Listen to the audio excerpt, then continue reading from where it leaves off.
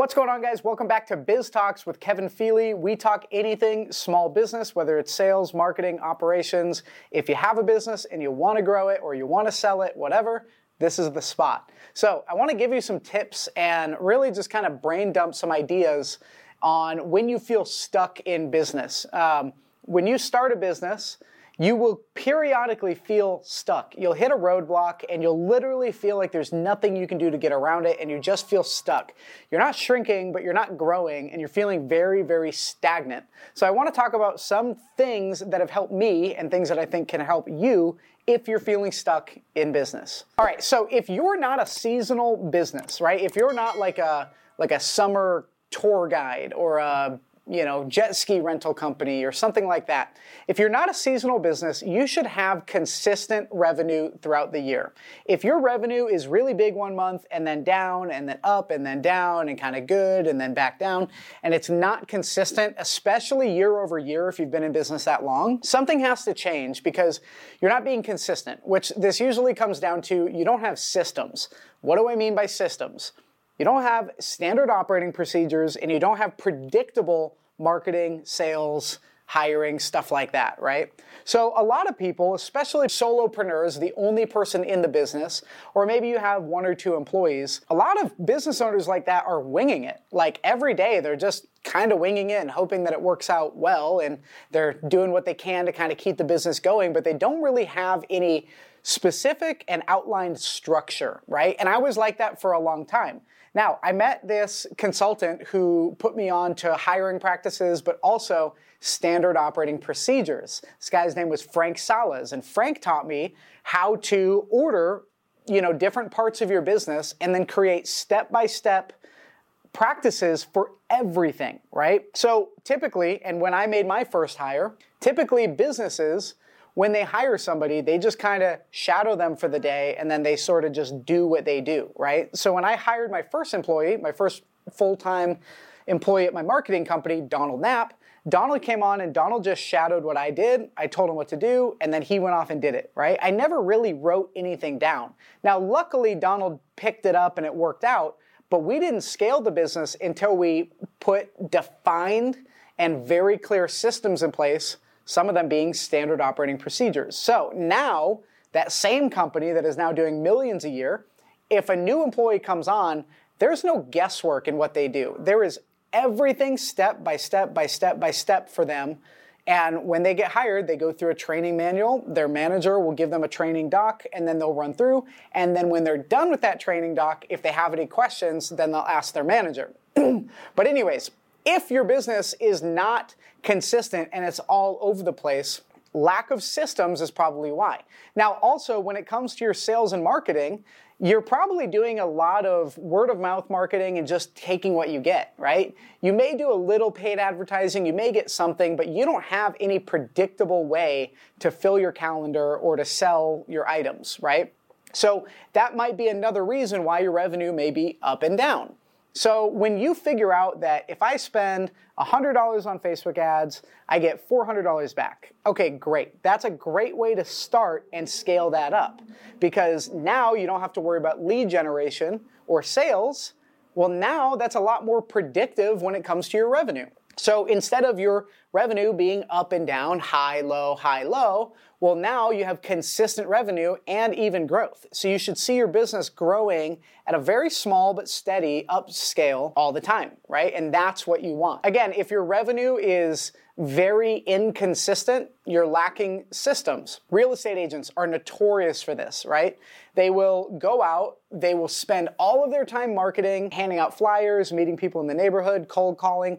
Then they get business, they get somebody that wants to sell or buy a house, and now the next month, 2 months are spent with the people that they met while they were prospecting. Now they're spending their time fulfilling the deals, which is great because now they're going to make money when those deals close. But the problem is by the time those deals close, well, they have been fulfilling the deals, but they haven't been marketing, they haven't been doing the sales like they were because they're too busy fulfilling the actual deals. So then once those deals close, great, they make a bunch of money. but then there's another period where they're now having to go back into hunting.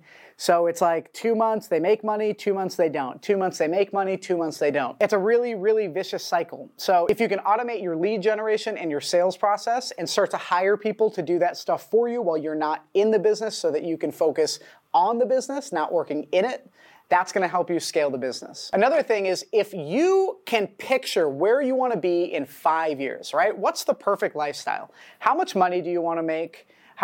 Where do you want your business? How many employees you want to have? What kind of house do you live in, etc., right? What's that look like 5 years from now? Now, if you take your daily habits that you're doing now in your business, if you do that for the next 5 years, is that ultimately going to lead you to that place? If the answer is no, if the answer is you'll probably be in the same place you are now, then something has to change. If you don't make a change, then it's not just going to happen on its own. Nobody's coming to rescue you. Obviously, something has to change, but usually, and what really worked for me, was selling a portion of my company and bringing on a business partner, right? I found somebody who really matched well and our strengths and weaknesses kind of complemented each other, right? So I can do operations, I can set up systems in the business, but that's not really my biggest, strongest skill. So when I sold a piece of the company, I sold it to somebody that I knew would complement me on that. They were better at some of the back end stuff, and then I can go focus on the stuff that I'm really good at, right? That is when we saw the most growth. When I look at any business I've ever been a part of, when I look at any business I've started or done consulting for or had equity in, any time that they've grown, it's when somebody else comes in and complements the skills.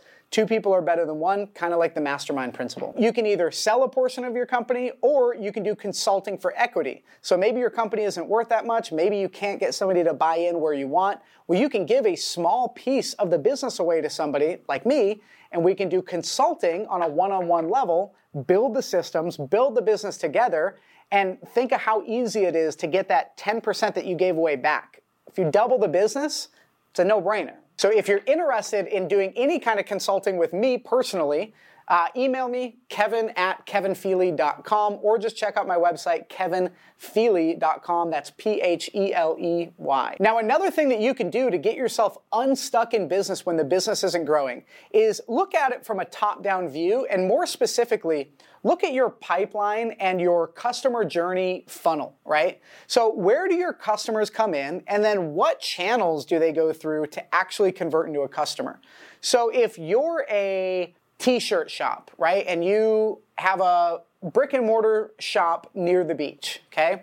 Well, you can think about it where your customers are probably seeing your shop because there's a lot of foot traffic. They walk in, maybe they're tourists, maybe you have some touristy t-shirts, and they buy something, they talk to somebody at the front counter, and then they get a receipt, and then they're out, right? Well, there's a lot of different things that you can do in that customer journey to not only increase efficiency, but to increase the amount of customer spend and customer returning. So a couple ways that you can do this. Let's stick with the same example of a t-shirt shop near the beach, right?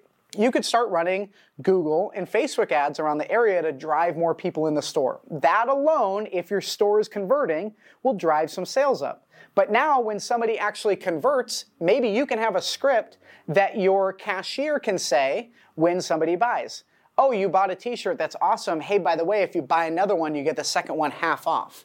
That alone, that little tiny system somewhere added on the customer journey is going to help increase sales. Now, you can even, maybe you're just taking their credit card, you're running it, and then they're walking out the store. Well, now you can ask them to give you their info, first name, last name, email, phone number. Now you'll send them discounts if they ever want to come back. And it's little things like that. You know, you add a tiny little tweak a bunch of times throughout the business, and it makes a massive impact. So think about where your customers are coming, how they're interacting with your business, what channels are they coming through, what problems could they be hit with in the process of buying, what's stopping people from buying, right? Where do they enter maybe this store? They enter the store, they look around, they don't like something, they walk out. Maybe the store smelled. Maybe they didn't like how somebody behind the counter was acting, something like that. There's always tweaks that you can make in the business to rinse out more money like squeezing out a rag, right? There's always some in there and you just got to get everything that you can. Okay, so last thing, very, very, very critical. If you don't have marketing or sales as a core foundational strength, you need to spend a lot of time learning these things, right? When I started my business, luckily, thank God I had a really good sales background, because I don't know if I'd be here if I didn't have that sales background, right? If my B2B sales skills were not as sharp as they were, my business, I don't think would be here. So if you don't feel like you're absolutely confident in sales, you need to really learn and commit yourself to learning the art of sales. And also, if you do know sales and you do feel confident in sales, it's equally as important for you to continue learning, right? If you get stagnant, you'll slowly start to go backwards. So never get too confident, never think that you always have it figured out, and keep learning. Again, if you guys are interested in any kind of consulting, whether that's paid consulting, consulting for equity, or if you want to sell your business, reach out to me. My email is kevin@kevinpheley.com. That's P-H-E-L-E-Y. Also, follow me on Instagram, and if you're watching this on YouTube or wherever you're listening to this, leave a like, leave a review. I love you guys. I hope this helped you guys. No more feeling stuck in your business. Make some changes, and don't wait. Have a good one, guys. Thanks for listening to Biz Talks with Kevin Pheley.